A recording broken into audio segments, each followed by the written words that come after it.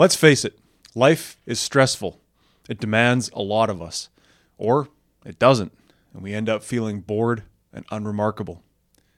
Now, either way, each and every one of us has the ability to develop our life even 1% or 10% towards the life that we would like it to be. Now, I'm not here with some woo-woo or some corny alpha male mumbo-jumbo. I simply have one word for you. It's a word that changed my life.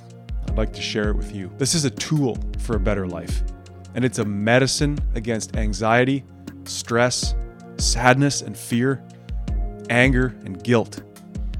In fact, this is a step we can all take today, even right now if you want, towards a better life. So whether you lead a busy and stressful life and it's always go, go, go with no time for yourself, no time to settle down, no time to perhaps focus on the future, or maybe it's quite the opposite. There's nothing going on. You feel life is passing you by. Sadness, resentment are starting to creep in. Either of those states or anything in between is an invitation to invite mindfulness into our life. Yeah, but what is mindfulness? How do we start? What kind of a difference can it really make? How is it going to help you? Those are all good questions. And so you may in fact have more questions than answers when it comes to mindfulness. You may be completely unaware of what mindfulness even is. I was sure in that same boat just a couple of years ago. So, this episode is the first in a 3-part series dedicated to making mindfulness understandable to you as best I can and making it useful and usable to you in your quest to build a better life, to feel better, and to solve your problems. So in today's episode, quite simply, I will define mindfulness as I understand it and give you 3 questions that you can begin to ask yourself as you seek to add mindfulness to your life. So if you're looking for some peace of mind, you're looking to bring a little bit of calm to a chaotic life, you want to be more productive, more efficient, be more giving, more present to those around you, or perhaps life is getting a little bit too challenging, sadness, despair starting to creep in. Let's talk about mindfulness. Let me hand to you one of the most important tools that's ever been handed to me. No matter your level of stress or doubt, I believe that you put this into action in your life, it can immediately improve your well-being. Let's define mindfulness and talk about how it's going to make a difference for the better in your life.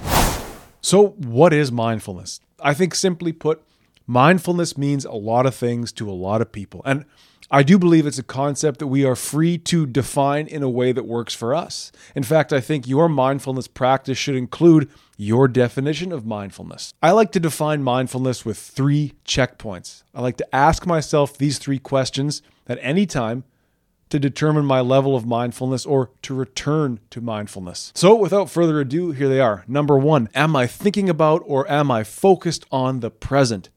Or are my thoughts running off to the future, the past, or some hypothetical alternate dimension? Number 2, am I thinking and acting in unison? Am I thinking about what I'm doing?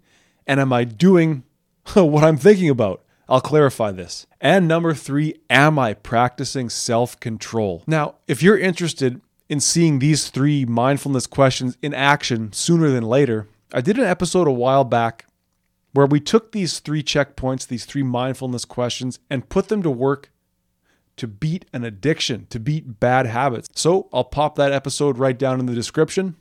And at any time, you can see how mindfulness really works, especially when it comes to beating bad habits and negative thinking. So to keep it simple, these 3 questions, these 3 checkpoints, they are there for you at any time. If you're feeling stressed out or anxious, you're feeling apprehensive or unsure about the future. Perhaps there's something coming down the road for you that you're unsure how it's going to go, or you're depressed, upset, guilty, thinking about things that have happened in the past. When you find yourself ruminating about things outside of the present, that is a great, great indicator that you can begin to start your mindfulness journey. Mindfulness is a tool we can all use to lift ourselves up and live better sooner. And it starts with these 3 questions. Am I focused on the present? Am I thinking and acting in unison? And am I practicing self-control? All right, we'll leave it there. But you're now started on your mindfulness journey. You can ask yourself those 3 questions right now and do it again later today. Am I focused on the present? Am I thinking about what I'm doing? And am I practicing self-control? If you're finding that the answer to those questions is no, or perhaps you need a little bit more clarification as to why those questions or what they really mean, make sure that you are following or subscribe to this podcast on your platform of choice. We're going to break down those 3 questions in the next 2 episodes, and we are going to work on making mindfulness useful and usable to you. You're now on your way to mindfulness. And in the meantime, before we speak again, please remember that better is possible.